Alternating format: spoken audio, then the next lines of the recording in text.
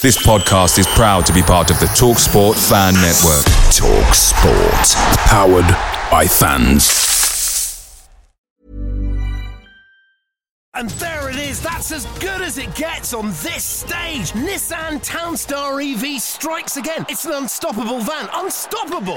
Just fantastic. You can actually see the Pro Pilot technology in action. Effortless parallel parking. It moves with all the confidence that comes with a 5-year warranty. And with a bench full of all-star van experts, there's real strength in depth here. That's all-star quality. Search Nissan Townstar EV and visit your local all-star van centre to see for yourself. Terms and conditions apply. 5 years or 100,000 miles, whichever comes first. Pro Pilot is an advanced driver assist technology. Driver's responsibility to stay alert, drive safely, and control vehicle at all times. The TalkSport Fan Network is proudly supported by McDelivery, bringing you the food you love. McDelivery brings a top-tier lineup of food right to your door. No matter the result, you'll always be winning with McDelivery. Order now on the McDonald's app and you'll get rewards points delivered too. So that ordering today means some tasty rewards for tomorrow. Only via app at participating restaurants. 18 plus. Rewards registration required. Points only on menu items. Delivery fee and terms apply. See mcdonalds.com. And there it is, that's as good as it gets on this stage. Nissan Townstar EV strikes again. It's an unstoppable van, unstoppable. Just fantastic. You can actually see the Pro Pilot technology in action. Effortless parallel parking. It moves with all the confidence that comes with a 5-year warranty. And with a bench full of all-star van experts, there's real strength in depth here. That's all-star quality. Search Nissan Townstar EV and visit your local all-star van centre to see for yourself. Terms and conditions apply. 5 years or 100,000 miles, whichever comes first. Pro Pilot is an advanced driver assist technology. Driver's responsibility to stay alert, drive safely, and control vehicle at all times. Picture the scene. All of your mates around, you've got your McNugget share boxes ready to go. Partner this with your team playing champagne football. Perfect. Order McDelivery now on the McDonald's app. There's nothing quite like a McDelivery. At participating restaurants, 18 plus, serving times, delivery fee and terms apply. See mcdonalds.com.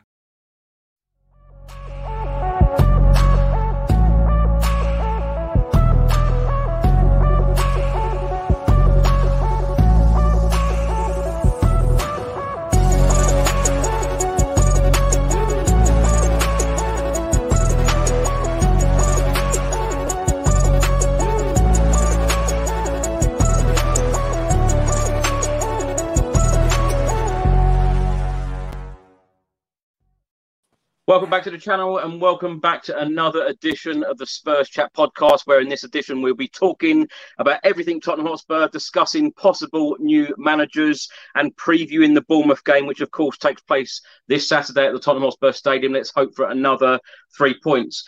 Now, as usual, I have three very special guests to talk about everything Tottenham Hotspur. Back with us is Barnaby Slater, ex-Spurs presenter and producer, and now a new venture, Football Penalty Gamble. Barnaby, so great to have you back. How are you?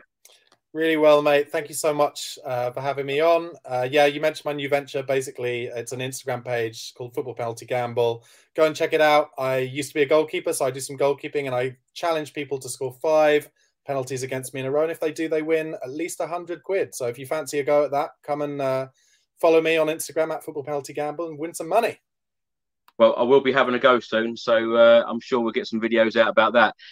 Barnaby, we were just speaking off air, and I've got to ask you because I said off air as well that I probably wouldn't have been doing YouTube if it wasn't for you and Spurred On back in the day. Do you miss it? Do you miss doing Spurred On? Yeah, best job I ever had. I think there was a little bit of backlash back in the day about Spurred On. I think everyone was afraid, Spurs fans were afraid of a new Arsenal fan TV, and we were kind of possibly the first to kind of venture into that space. And I think a lot of people didn't know that it was backed by it was a production company who funded it. And what happened was the best job I ever had for 18 months following Spurs home and away. And then the production company, unfortunately, didn't feel like they were making enough money and pulled out. Which, as we were talking about off air, I think they made a huge mistake. And if they were still in it now, it would be a really huge channel. But you have taken up that space, and some of the other guys, We Are Tottenham TV and Last Word on Spurs, and obviously the Fighting Cock, and the Extra Inch, all those guys filling it and making some amazing content. So it's just a pleasure to have been in the community and hopefully get back into the community too. They were the good days under Mauricio Pochettino, I might add. We've also got Lee the Dorset Spur back with us, of course, Spurs YouTube channel. Lee, how are you? Yeah, not too bad, mate. Not too bad. Good to be back. Thanks for having me on. Appreciate it. Well, thank you for coming back. And we've also got Matt Jones, returning guest with us, of course, season ticket holder. Matt, how are you? Yeah, I'm fine. Thanks, Chris. Good to be back. And looking forward to getting into it. Bit of therapy. Matt, let's start the show with you. Just want to get your thoughts on the last couple of weeks. Antonio Conte, of course, departed. Christian Stellini, probably a surprise to most that he took the job for the remaining 10 Premier League games. He's been in charge now for 2 Premier League games, and somehow we've picked up 4 points, a draw at Everton, and of course beating Brighton on Saturday. How's the last few weeks been for you? How are you feeling as a Spurs fan right now? I think probably like all of us, deflated a little bit. I think the decision was a strange one, really. I think obviously Conte, he was right in what he said. I think it was refreshing, obviously, the way he obviously called people out for what happened, called the players out. But what then has followed since has really surprised me in terms of Stellini remaining there, all the backroom staff. And now obviously we're in a position where obviously we're trying to get secure top 4. We've dropped vital points, obviously, against Everton. We had the Southampton game. And for me, obviously now it's, the clubs at crossroads, they obviously want to make top 4, but to keep all the backroom staff and to expect the pattern of play, the performances to change, to address, it's just obviously, as we see against Brighton, I think we were fortuitous to come away with the 3 points. I didn't think that the performance against Everton was particularly great, and likewise with Brighton.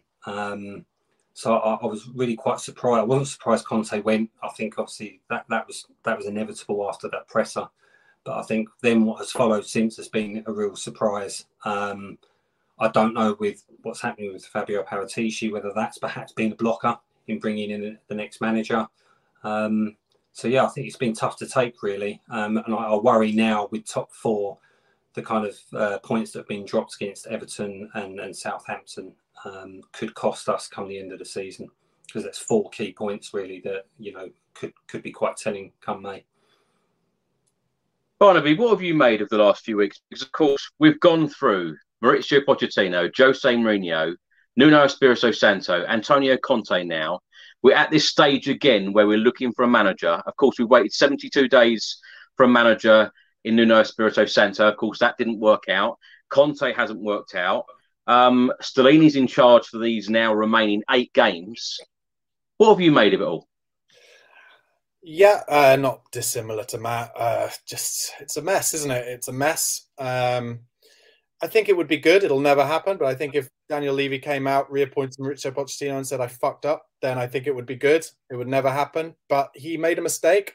And I have to say, I understand the mistake. I think we'd be lying to ourselves if we didn't say there was a corner of the Tottenham fan base, maybe some of us as well, who said, we've made it to the Champions League final.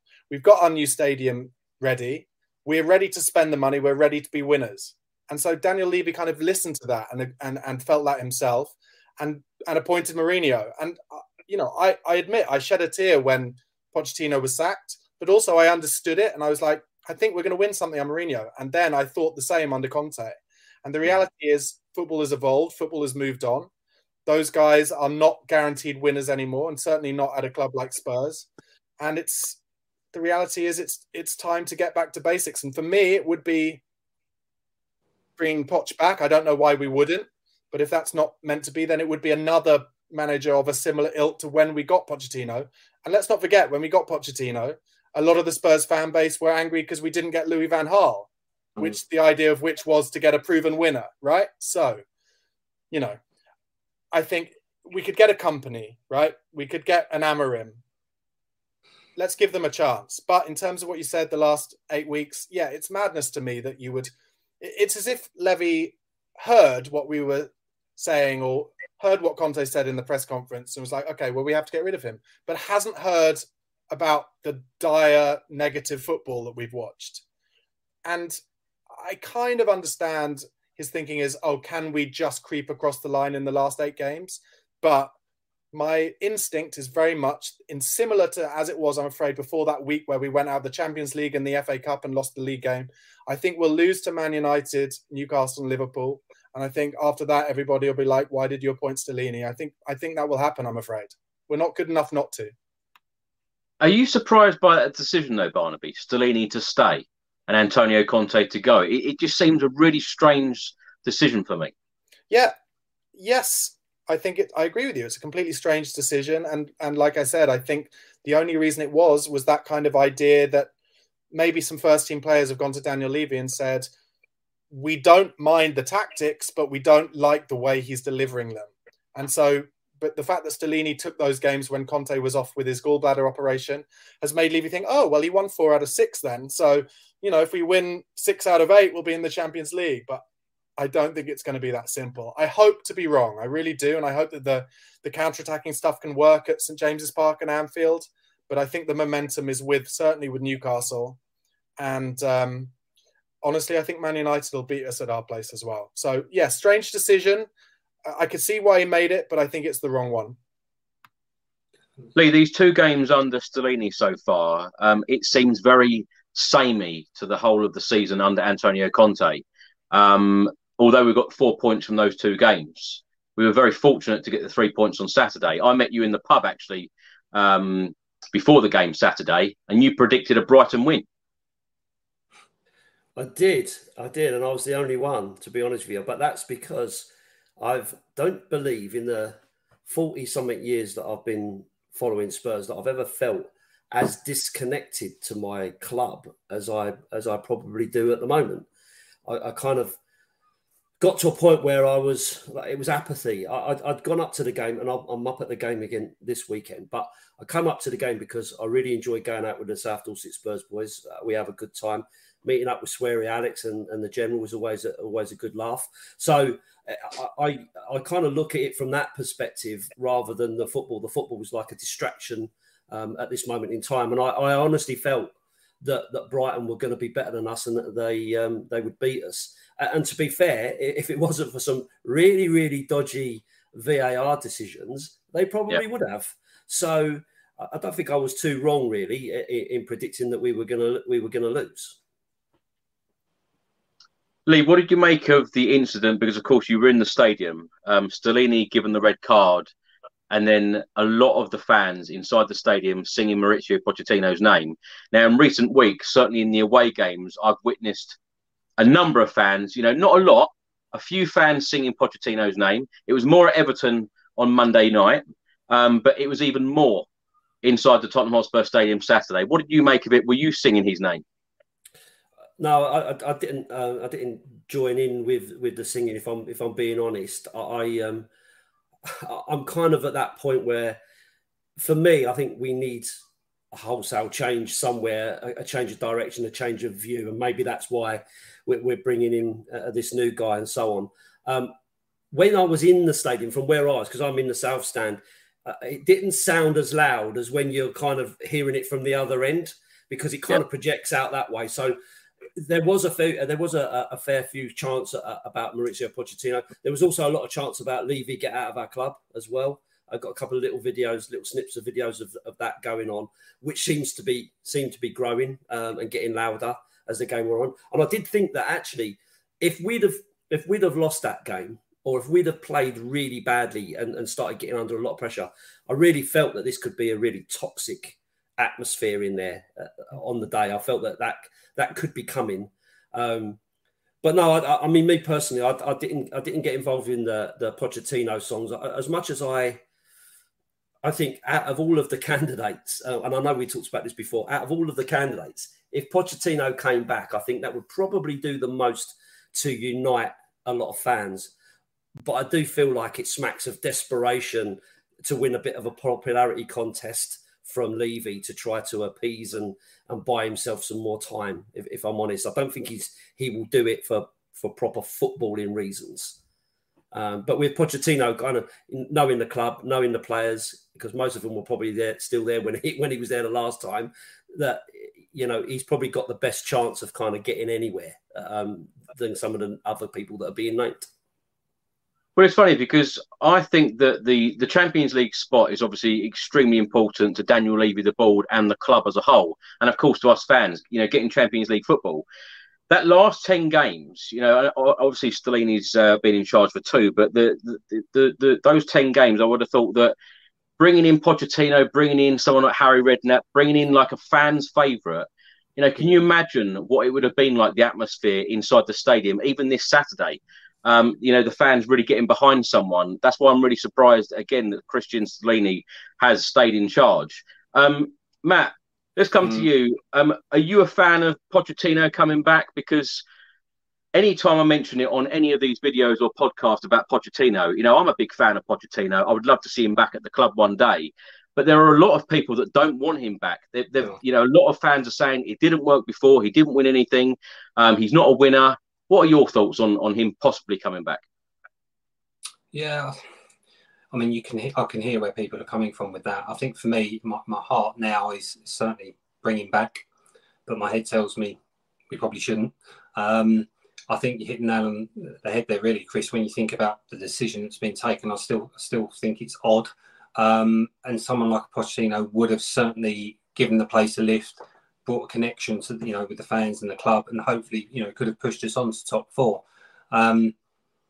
So yeah, and I think it's going to be an interesting one, isn't it? In the summer, they've obviously held back from making that decision because I think there's going to be lots of managers that are going to be available. There's going to be a lot of movements this summer, but the club are running the risk of missing out on top 4. I think now, for me, I think obviously Pochettino, he could come in, he could certainly do a job.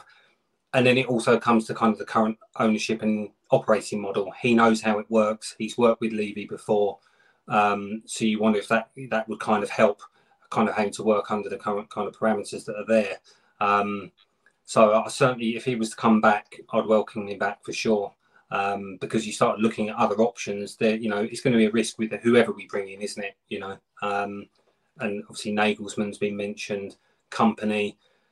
But again, they all come. They're not coming risk-free. Of course, they're not. So it's, for me, Pochettino knows the club. He's worked with Daniel Levy, etc. before. But you've now got that chief footballing officer, which obviously, as you said, will be coming in July. How will that work? And like I say, I wonder whether the fact Pochettino hasn't come back or they haven't appointed a manager as of yet is given the situation with Fabio Paratici. So. Yeah, it's going to be interesting to see how it develops. But I certainly wouldn't be against Poch coming back. Definitely not. Matt, I think we spoke about that off air. Scott Munn is actually starting work at Spurs on the 1st of July. What do you make of that? Because with Fabio not working at the club currently, Scott Munn starting the job on the 1st of July, I think it's pretty clear and evident then that it will be Daniel Levy choosing the next manager, isn't it? I think so. And it's another strange decision. You've got that announcement's come, but then he's not starting with us until July. So who is managing the managerial search? It must be Daniel Levy. So it's going to fall with him, and it's going to be interesting to see what decisions going to be made. I think you look at it. Pochettino is kind of the obvious choice at the moment. There are others. But are they going to be willing to kind of work under the current model?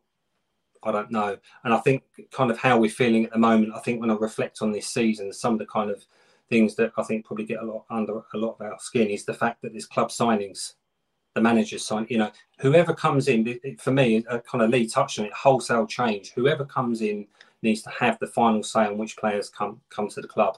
It can't continue to work as it is. It's not working. It's been proven it's not working. So we need wholesale change for sure.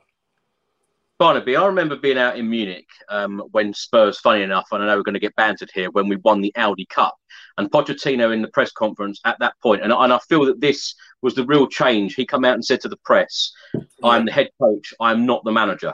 Mm-hmm. I felt that was a real change in him at the football club. And I think that's probably where it started to go wrong. When you've got Antonio Conte coming out a number of times saying that these are club signings and not the manager's signings. Is this going to change in the future, in your opinion?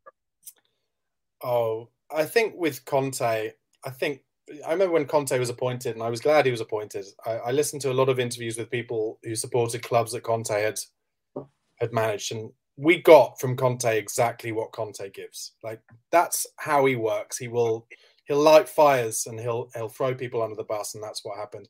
In terms of the club signings, Conte's Italian. Conte has never not worked under a director of football, so that's just his way of telling the fans, I don't rate this player.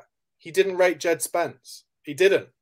And I have to say, he sees him in training every day, and I don't. Like, yes, he's played a good game against Mbappe on loan or whatever, but he didn't rate Jed Spence. He didn't rate Joe Rodon. He didn't rate Ndombele, and he didn't rate Lo Celso. So I don't know. That's different. In terms of, I'm going to put my neck out there and say, I think Pochettino will be the next manager. I feel really strongly that that's going to happen. And I think the reason why they can't announce it now is because if they announce it now and it all goes to shit for the last 8 games, then all the fans will be on Pochettino's back saying, why are you not brave enough to take it on now? Whereas I think Pochettino is absolutely, and has always been one of those managers pretty much who's like, I want to take it on from the pre-season and get it going from there. So that's what I think will happen. You can definitely call me out on that if it doesn't. But I feel confident that him and his team will come back in. When it comes to the Conte stuff and the director of football stuff, and you mentioned Scott Munn, from everything I've read about Scott Munn, I think he'll be more of on the commercial side as well. I know he's director of football operations. I think maybe more it's about trying to put into place that strategy over football for the long term that I think everybody discusses as Brighton doing really well, for example. That idea that in advance, if a manager is going to leave or it doesn't work out, you have the next one ready and you have the set style and all that kind of stuff. So I think from everything I've read, he's good on the commercial side, but maybe his remit will also be to try and create that kind of thing. That's kind of where I'm at with it.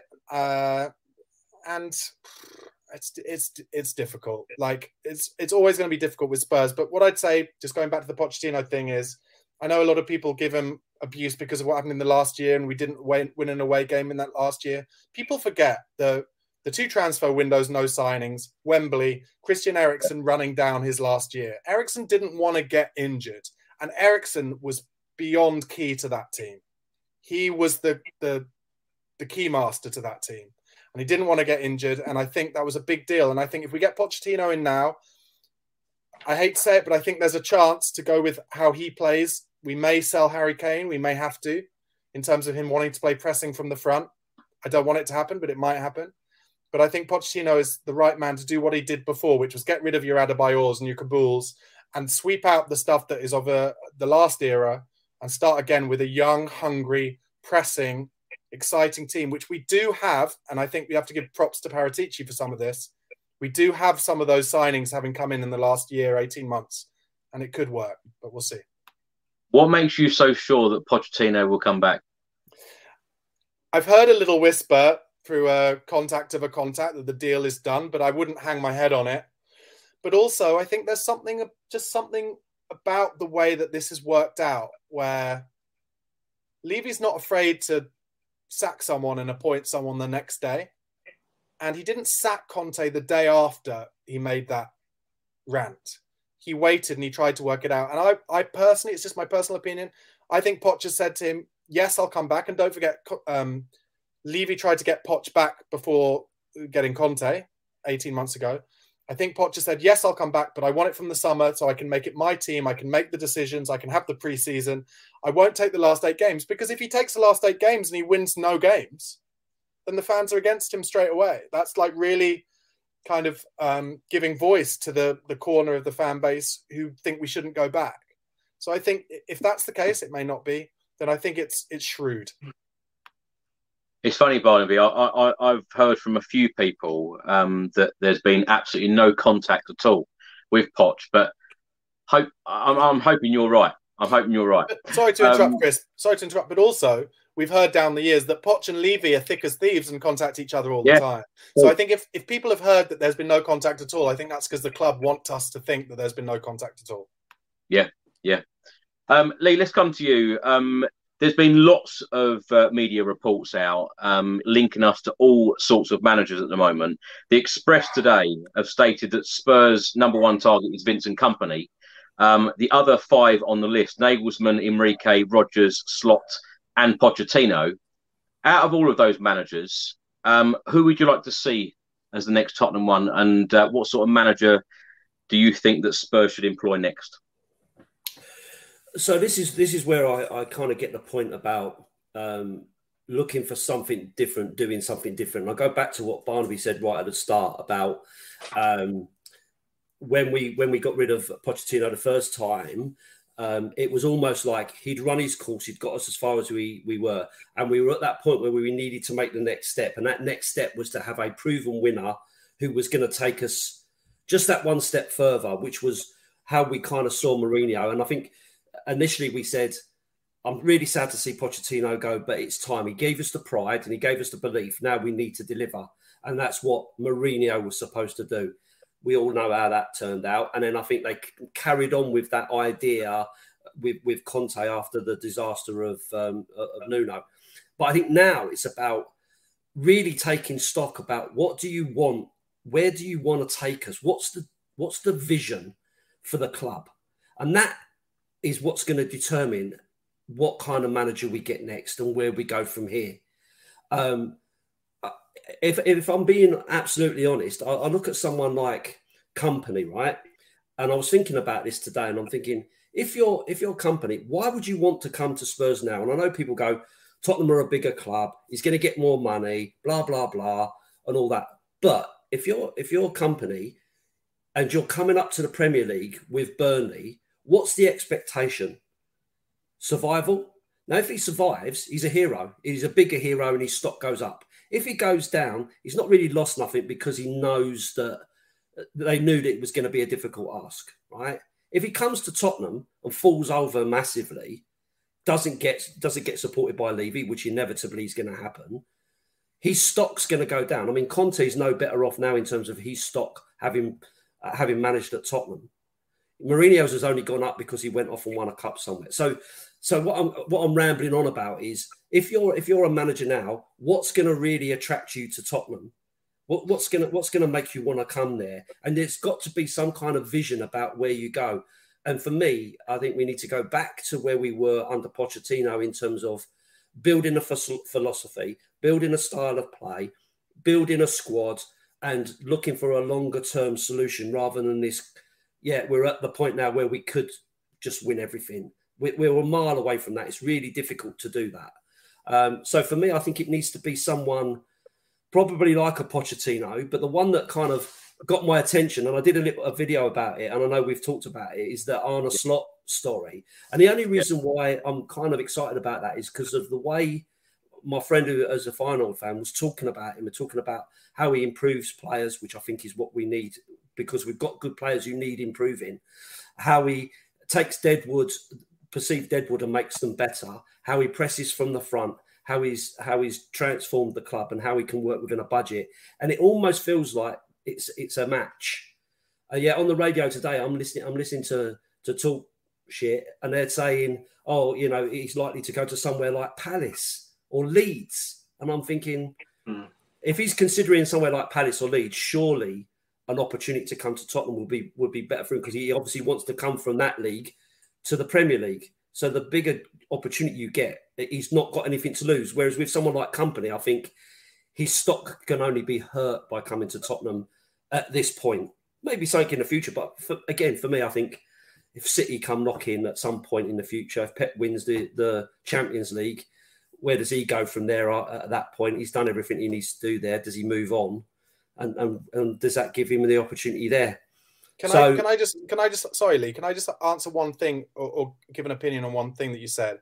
I agree with you when talking about Kompany. However, what I'd say is if I was Kompany and I was thinking smartly, I'd think it's very possible that this time next year or around Easter next year, I could have Burnley in the relegation zone and get sacked like a lot of those championship teams chairmen do, right?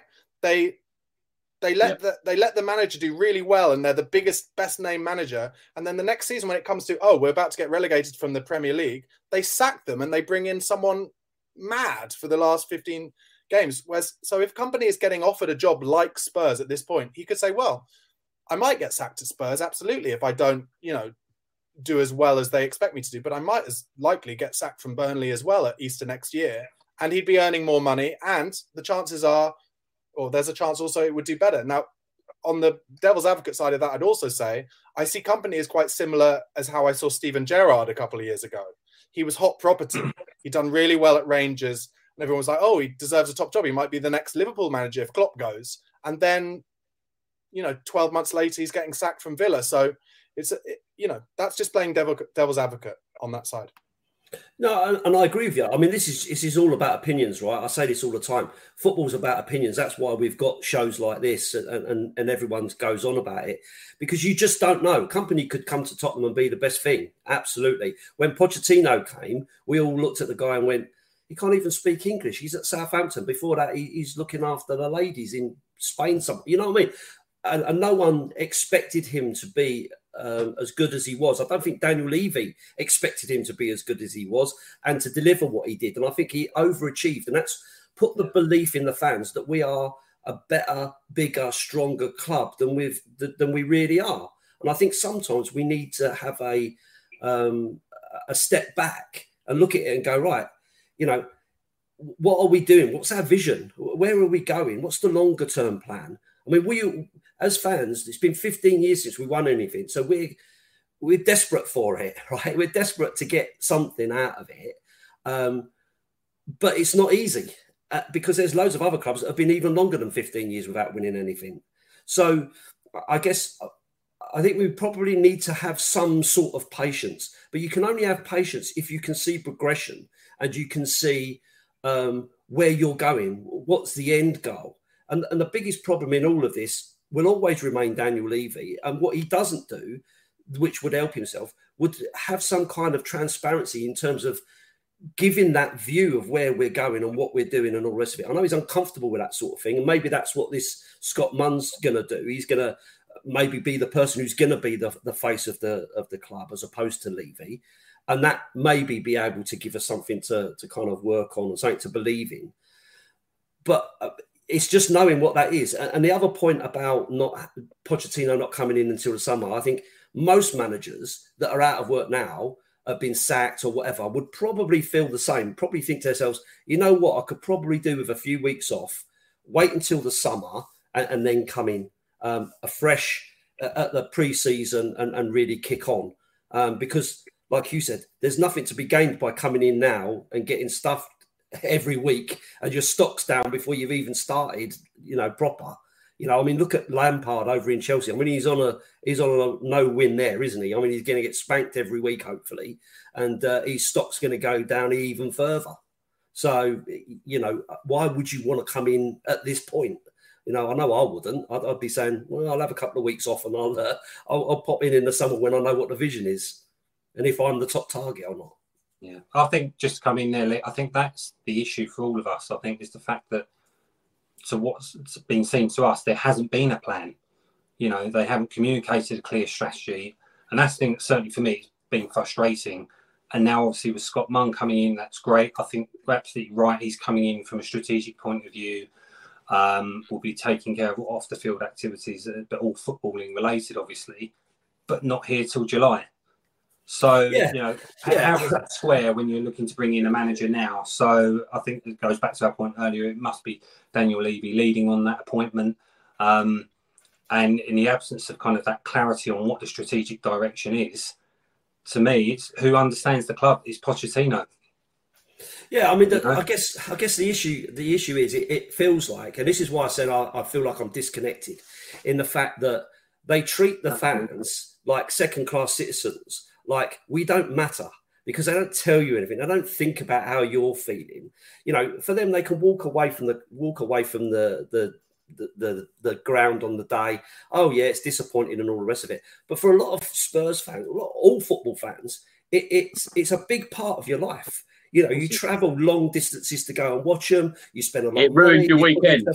Absolutely. Yeah. You get bantered by your mates. You get aggravation on bloody social media. You know what I mean? You're getting it all the time, right? So we live our club.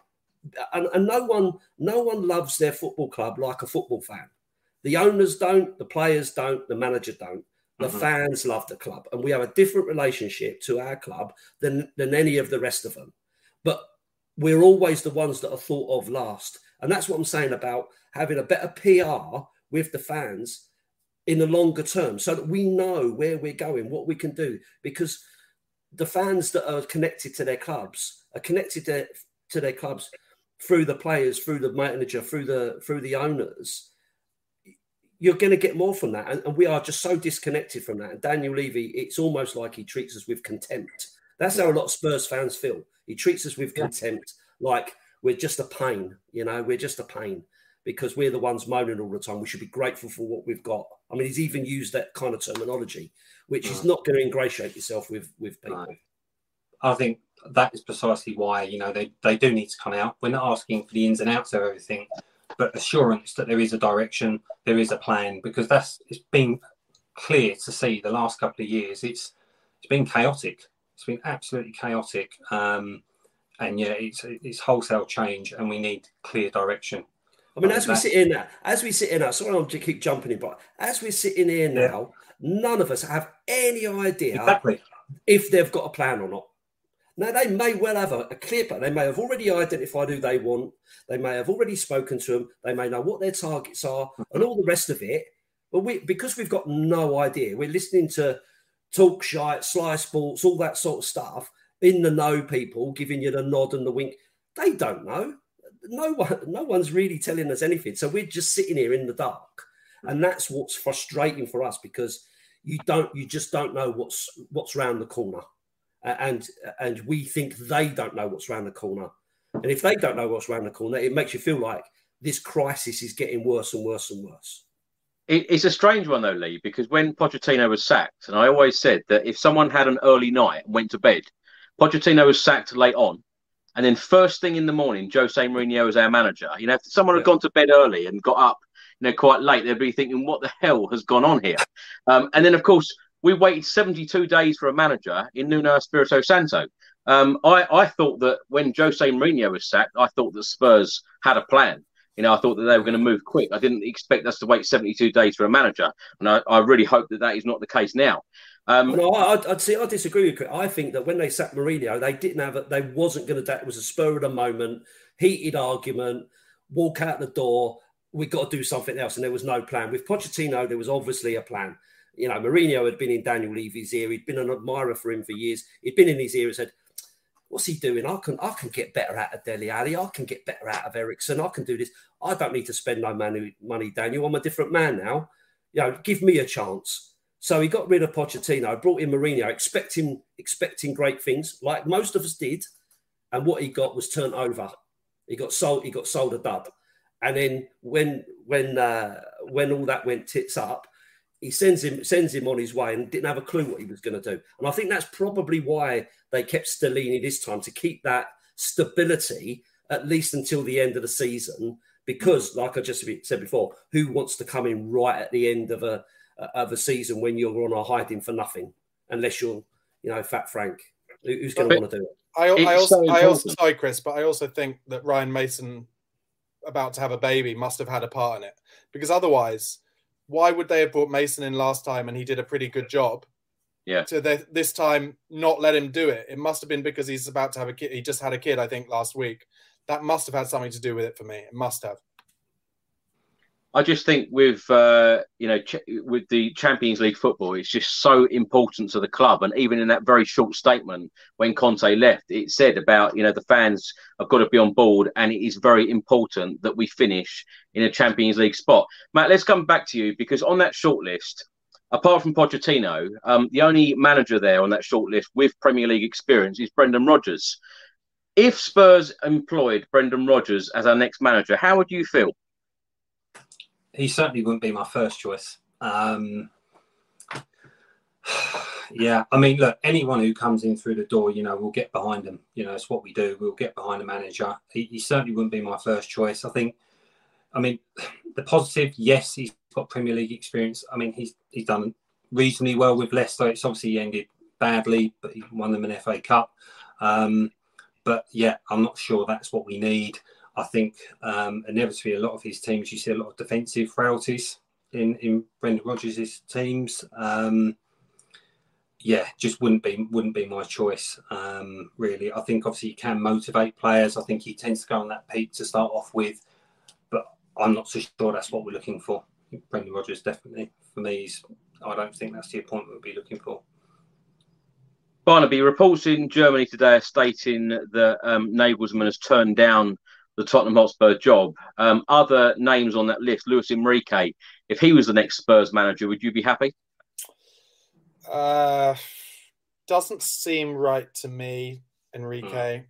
Rodgers, I think, is interesting because I think Rodgers would get us playing the kind of football that we want to see, but I don't think Rodgers would get any respect from the fans, by which I mean if we lost 2 in a row, 3 in a row, I think there'd be pressure straight away. And therefore, it's not a good appointment because if that's the kind of pressure you're heaping on the... I mean, that was exactly what happened with Espirito Santo, basically. The pressure was too much, right? Yeah. Enrique doesn't seem right. Just another manager who's only succeeded with the best players. And I think, as Lee, was saying earlier, and Matt, we've got to realize now we don't have the best players. We're not going to have the best players. We're lucky to have a couple of world-class players, but we don't have them throughout the squad, and we're not going to be able to buy them, and we're not going to have the wage budget to get players like that in.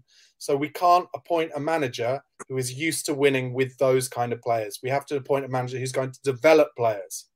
Our entire success in my lifetime has come from a manager who developed players from players who we didn't rate, by which I mean Kyle Walker, right? I'll give Kyle Walker as the best example. Danny Rose, we didn't rate him.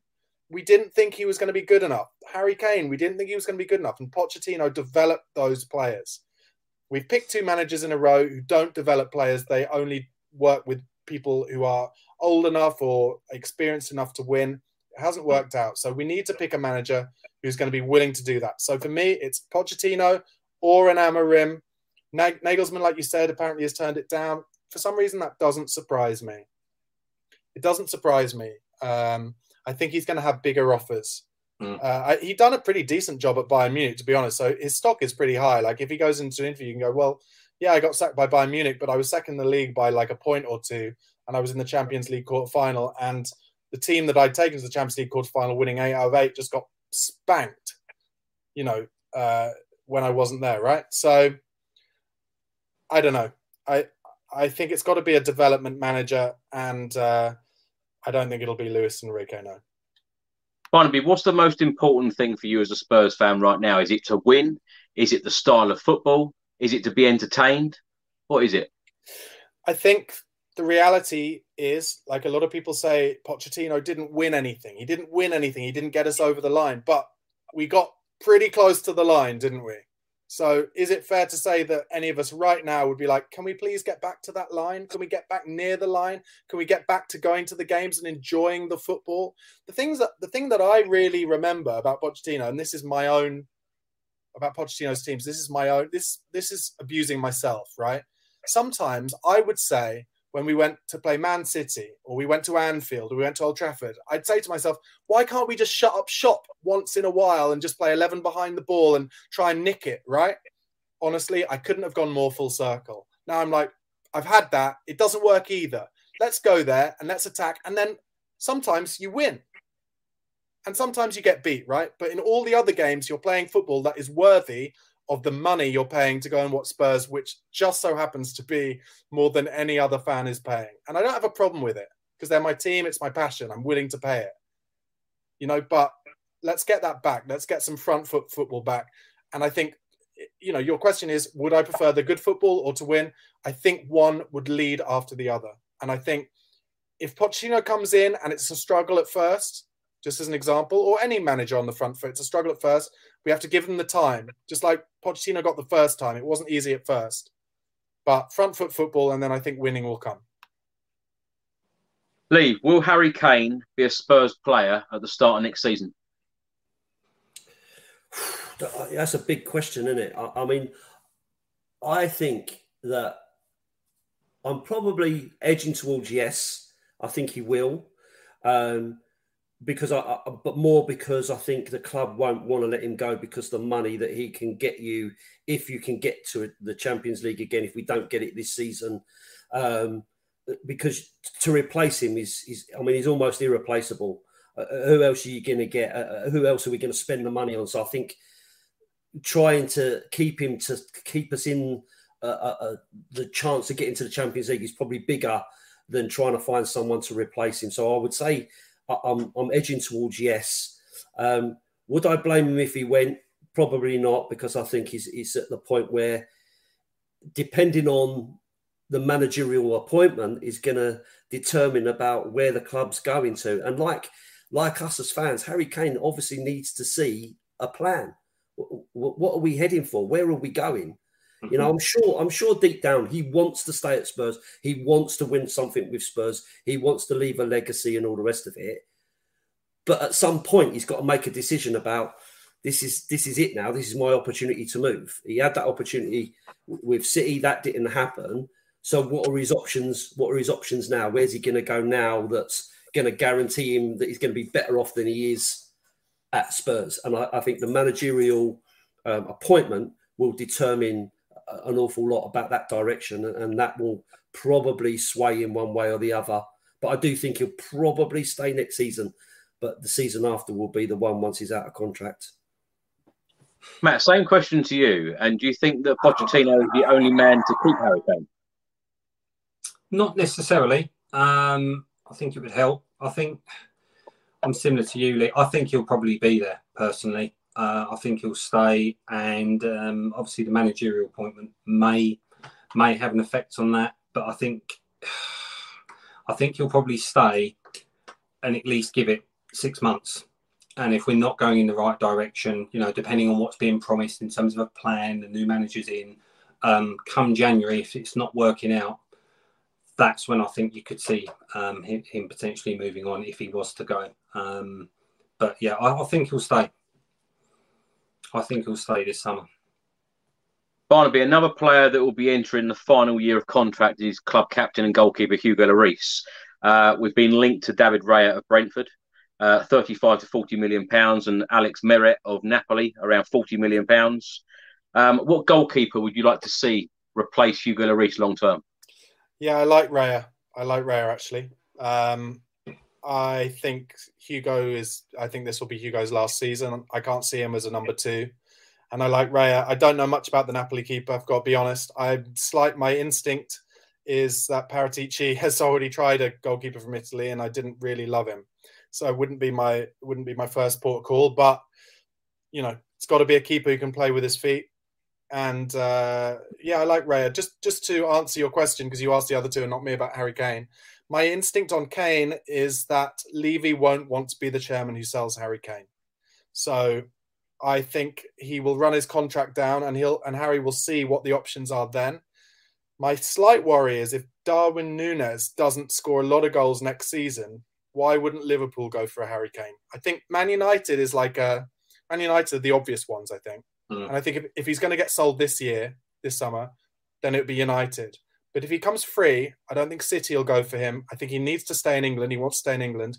And if Liverpool don't have a striker then who's going to score 25 goals a season, why wouldn't they push the boat out and spend the wages on him? That would be my slight worry. I think I could see Harry Kane saying, Klopp will win me trophies. I can't be sure that Man United... Be interested to see what United do next year. I know they've had a rebirth, but let's not forget that Ole Gunnar Solskjaer had a rebirth with them and got them second in the league his first season too. So it'll be interesting. But, you know, I think he wanted City because he could guarantee it there. But other than City, there's no guarantee these days. So we'll see. Yeah, I think Newcastle might be an option as well.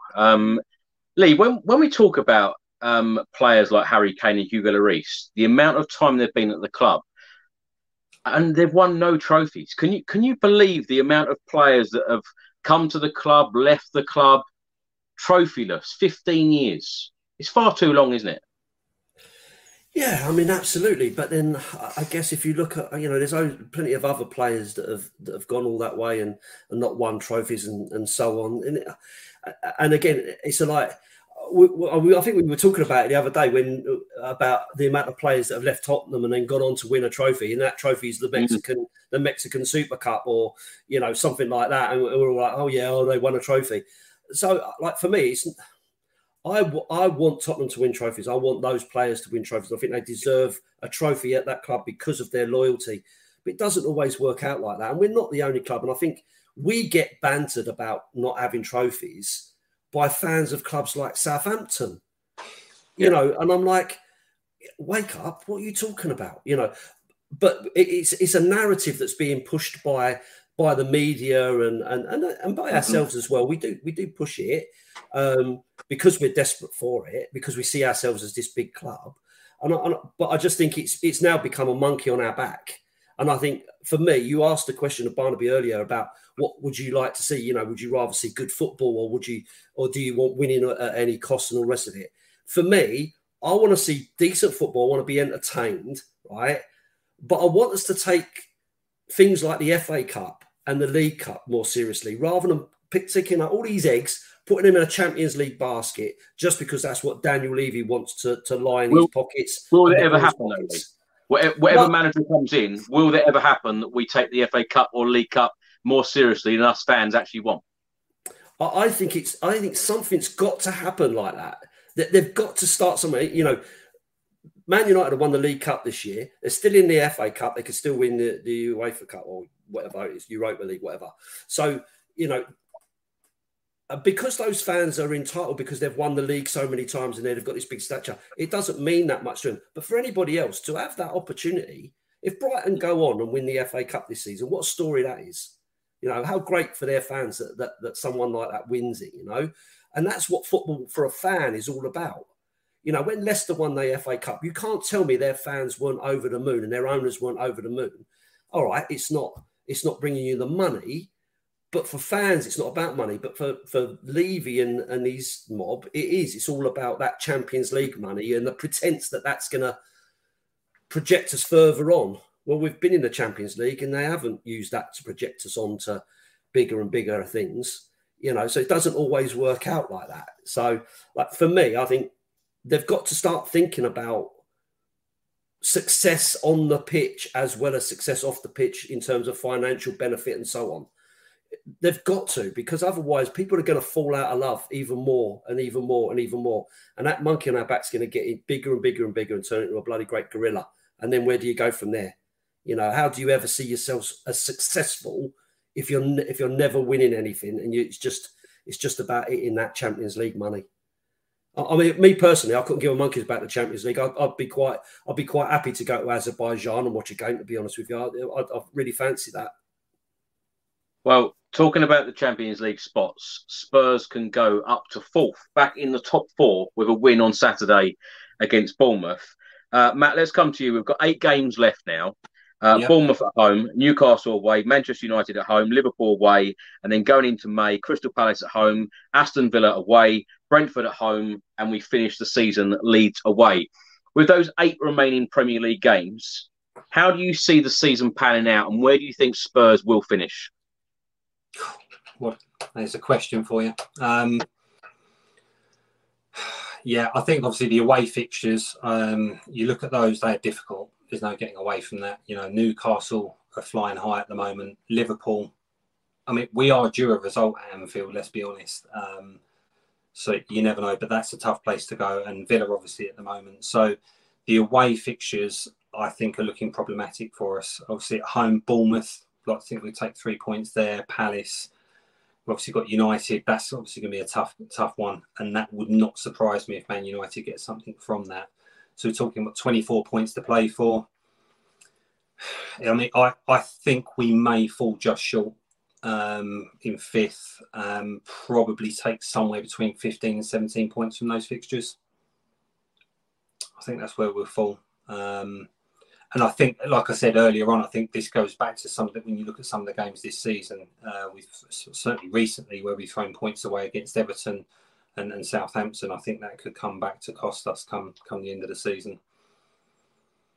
Barnaby, how are you feeling about these 8 games, and what does the Champions League mean to you as a Spurs fan? And if Spurs did play Europa League football or Europa Conference League football, how would you feel? Because, of course, we've played in all 3 competitions in the last 3 years. Yeah, I think we'll come 5th. I think the only way we won't come 5th is if Newcastle have a big kind of pressured fall, like the pressure gets too much and they'll fall off. There is a part I've said earlier in this show, so I'll stick to it. I think we'll lose all 3 of those big games, but there is a tiny part of me, just like while everyone was saying, I think Brighton will beat us, there was a part of me that's like, whenever everyone thinks we're going to lose, we kind of somehow win. So there's a part of me that wonders if we could go to Newcastle and win, but if Newcastle don't have a big fall off, then I think we'll come 5th for sure. In terms of the Champions League, I actually don't agree with Lee on this one. I do think that the reason Levy wants to get in the Champions League each time is because he wants to grow the club. Let's not forget, just playing devil's advocate with Levy and Enoch a bit here.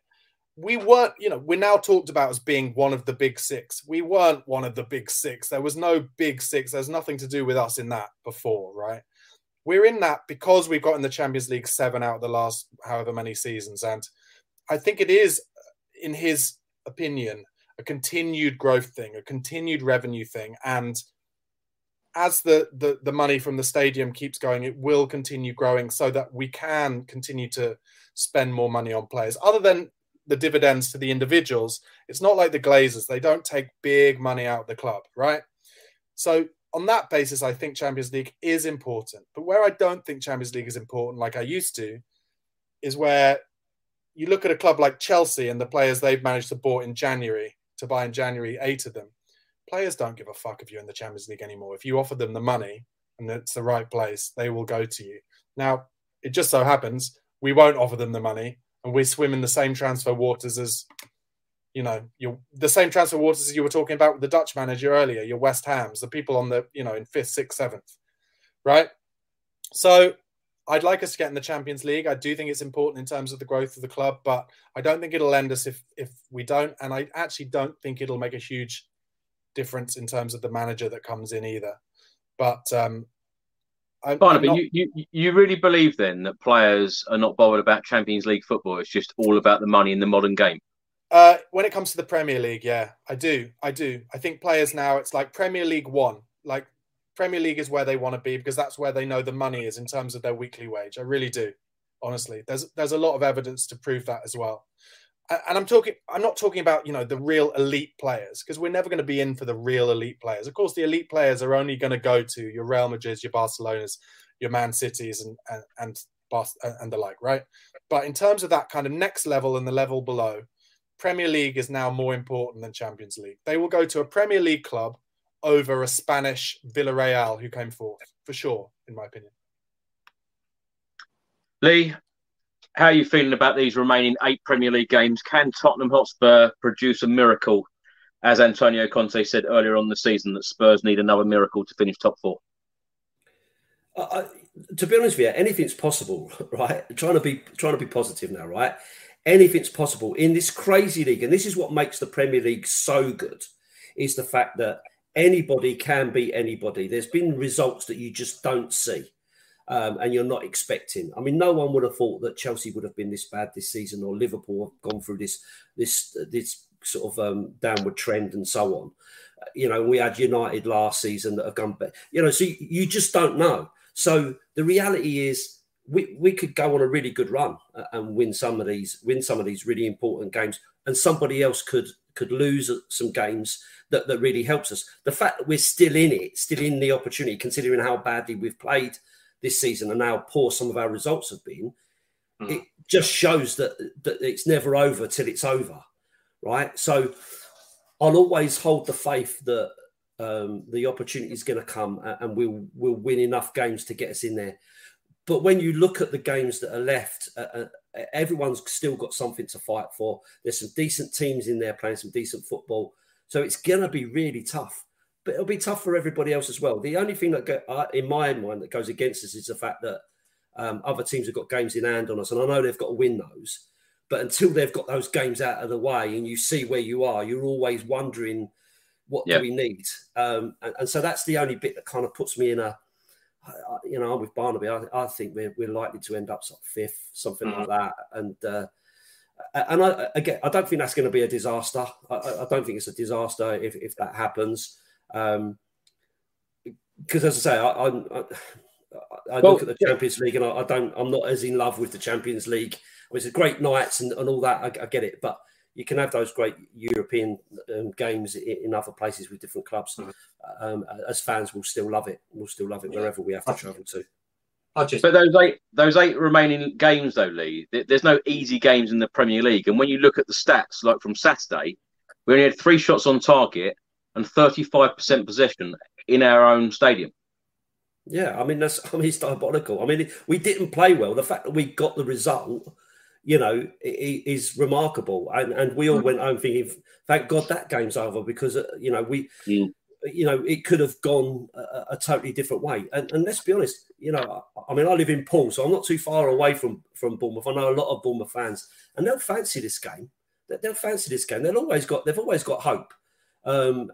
And I put out a tweet saying, after all the furore about how we robbed them, not VAR or the refs, it was us personally, the club, that robbed Brighton. I put out a thing saying, we will get absolutely nothing from the refs this weekend because they'll try and level it up, and Bournemouth will get a penalty for sure, considering that Brighton never got any. And I keep getting reminded by Bournemouth fans on my Twitter saying they haven't had a penalty all season. So that just says to me they'll definitely get a penalty. If they haven't had one all season, they'll definitely get one. They were 2-0 up against Arsenal, weren't they, the other week? So they won't be easy. No, they definitely won't be easy. There definitely won't be an easy game. I don't think there's any easy games at all for us. No. But that's the same for everybody else. Everybody else has still got to win their games as well. So you just never know. You keep the faith. We're deluded Tottenham fans, right? So we just keep the faith and hope that it'll turn the other way. But maybe I'll predict a loss. And then we might win again. Yeah. Well, I could be a Jonah. I could be the Jonah, couldn't I? I was going to say on Lee's points and just coming back to that top four, Chris. I suppose the only thing, if we were trying to be positive about this, Man United, they're obviously still in the Europa League, still in the FA Cup, and I think I'm right in saying they've got to go away to Villa and Brighton, and they've obviously got to play us as well. So. They haven't got easy fixtures either. So, like Lee said, points can be dropped. It's just whether, at the moment, the performances aren't great. But if we were to, improve on that front, you just never know. You just never know. But I think Newcastle, I would be very surprised if Newcastle don't secure top four. I think Man United would be the only one we could realistically pip. I think that Villa away game is going to be very difficult as well, because they seem to just be winning under Emery. He's done a fantastic job there, and they're only just behind us now. Matt, let's stay with you, because Bournemouth, of course, we face on Saturday at Tottenham Hotspur Stadium. They're 15th at the moment. They're only 3 points above the relegation zone. They've only won 8 out of their 30 matches, 30 points. Now, last weekend, they won 1-0 away at Leicester. Before that, they lost 2-0 against Brighton. Before that, they won 2-1. Before that, they lost 3-0. Before that, they won 1-0. And before that, they lost 3-2. So literally every week, it's like win, lose, win, lose, win, lose.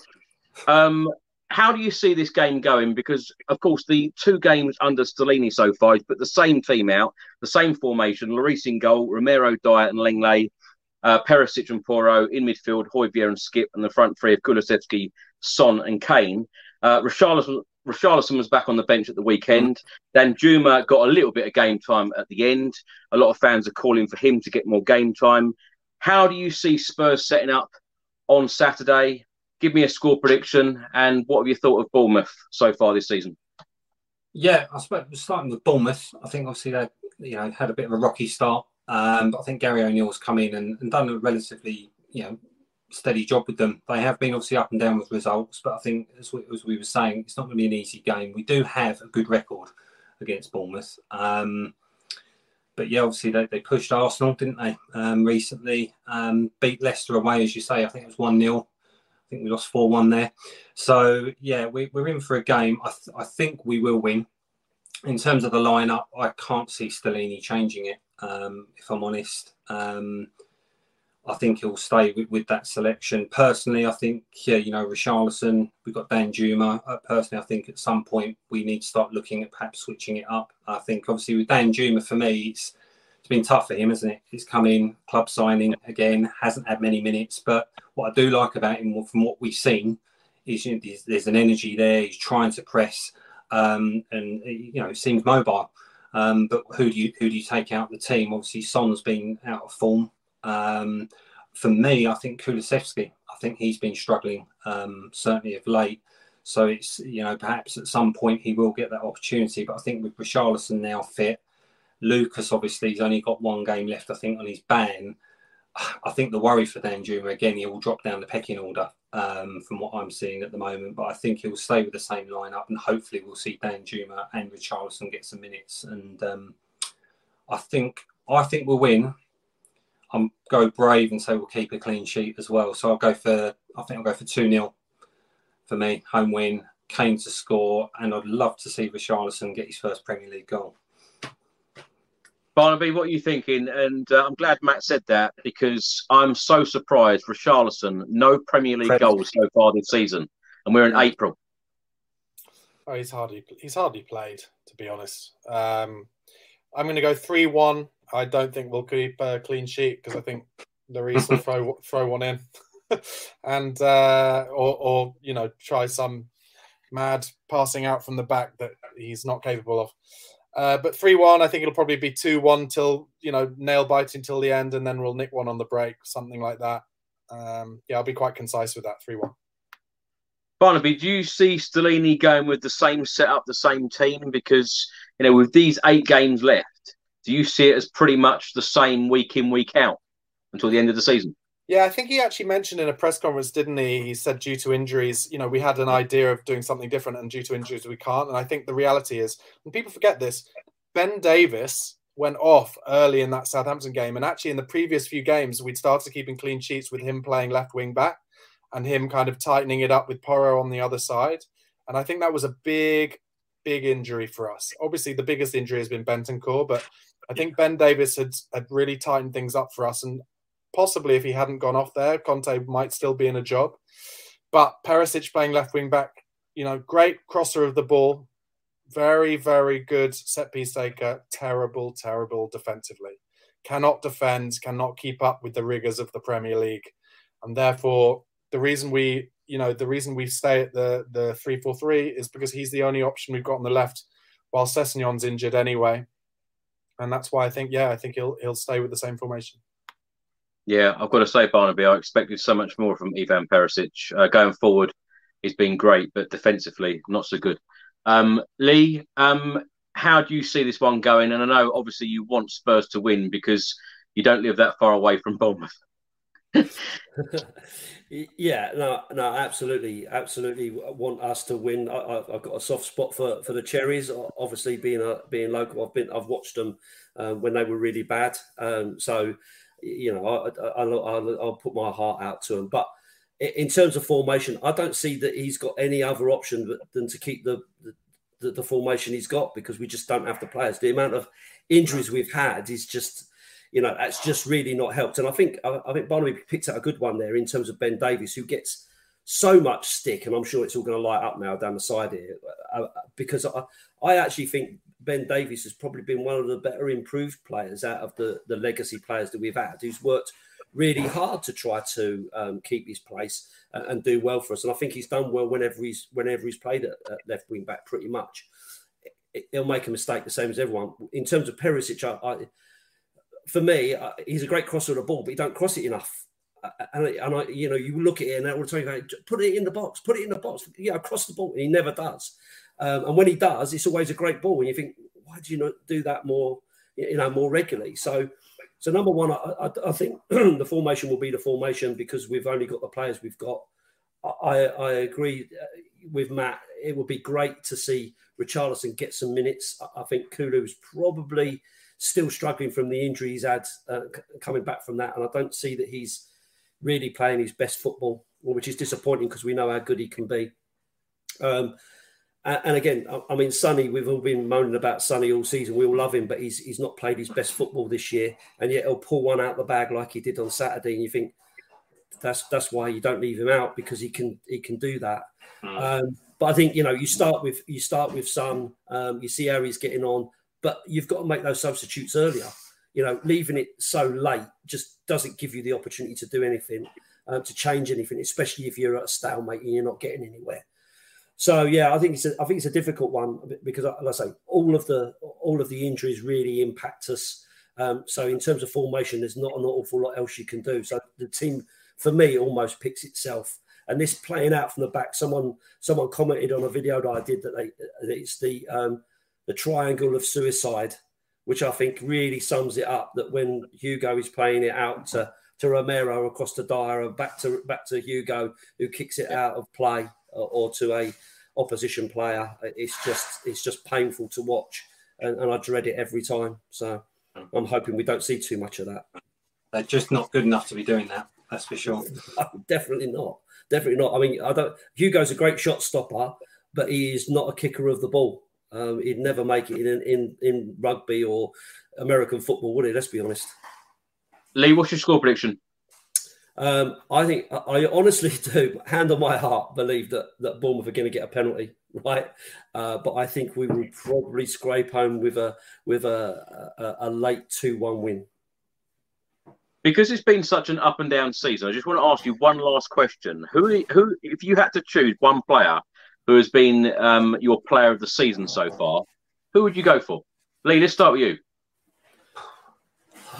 Who would I start? Who would I say has been my player of the season? I think ultimately it would be difficult to not go with someone like Harry Kane, because I think, breaking Jimmy Greaves' record, breaking the England all-time scorer record and all the rest of it, I think you've got to probably stick with him. I don't think anybody else has done anything that outstanding that sets him above everybody else. If Bentancur had played more and hadn't got injured, I think he could probably give him a run for his money based on what he contributes, because I honestly do feel that we've missed him. I honestly do think that's the player that we've really missed. So for me, it would be Harry, but I would have liked to have seen Bentancur get a bit more without the injury, and that may have swayed me to pick someone else just to be different. Yeah, I couldn't agree more, Lee. And Bentancur is a huge miss, obviously. Matt, do you agree? Fully agree. Exactly. It was just going through my head. It'd have to be Kane, given what he's done. The assists, the goals, broken the record. Where would we be in terms of league position without Kane's contribution? So Kane, without a doubt. And I think obviously Bentancur, he's a class act, and he's been sorely missed since obviously going out injured against Leicester. So certainly Kane and Bentancur for me. Barnaby, if you had to choose someone other than Harry Kane, who would you go for?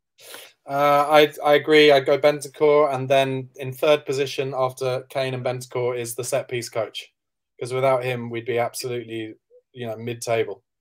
So yeah, we're very lucky to have Harry Kane, and we're very lucky to have had that set piece coach this season. And I'm assuming he'll probably leave with the Italians at the end of the year, which is a shame.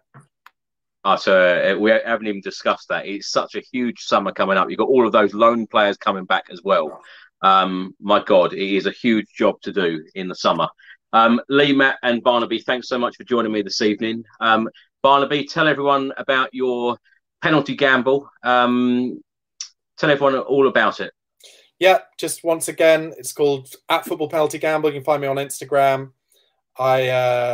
I'm a goalkeeper, and if people can score 5 penalties in a row against me, I give them £100. So if you fancy a go, DM me on Instagram, follow me, and come and have a go. I do some kind of hopefully humorous commentary over it as well. Just a little bit of fun, but come and win my money. Go for it. Well, thanks so much for coming back. And Matt, thanks so much for coming back. It's been a pleasure having you back on. Thanks again, Chris. Good to be back on, definitely. And Lee, thanks so much for coming back, and tell everyone about your YouTube channel and what they can expect from your channel. Yeah, cheers, Chris. Just say thanks. Like same as the other guy, it's been really enjoyable tonight. I've enjoyed having this chat. Yeah, so leader Dorset Spur, as per the little name there. You'll find me on all of the social media. I've got my own little YouTube channel. It's only a little one, very very small one, and it's only me talking about Tottenham, my feelings, how I feel, and where I see us going, and so on. So pretty much a lot of what I've been saying tonight, but in different angles. So come along, say hello. Why not? Yeah, certainly do that. Lee, thanks so much. So Lee, Matt and Barnaby, thanks so much for your time and thanks for watching, everybody. Thanks for listening. If you don't subscribe to the channel yet, please do hit that subscribe button. And as I said earlier, Spurs could go back into the top 4 with a win against Bournemouth on Saturday. Fingers crossed.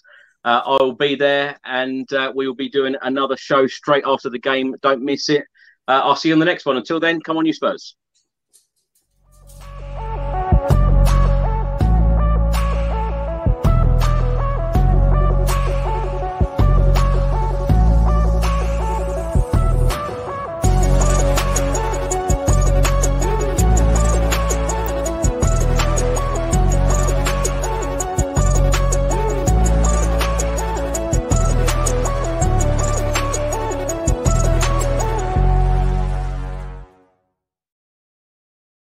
Away days are great, but there's nothing quite like playing at home. The same goes for McDonald's. Maximise your home ground advantage with McDelivery. Order now on the McDonald's app. At participating restaurants, 18 plus serving times, delivery fee and terms apply. See mcdonalds.com. And there it is, that's as good as it gets on this stage. Nissan Townstar EV strikes again. It's an unstoppable van, unstoppable. Just fantastic. You can actually see the Pro Pilot technology in action. Effortless parallel parking. It moves with all the confidence that comes with a 5-year warranty. And with a bench full of all-star van experts, there's real strength in depth here. That's all-star quality. Search Nissan Townstar EV and visit your local all-star van centre to see for yourself.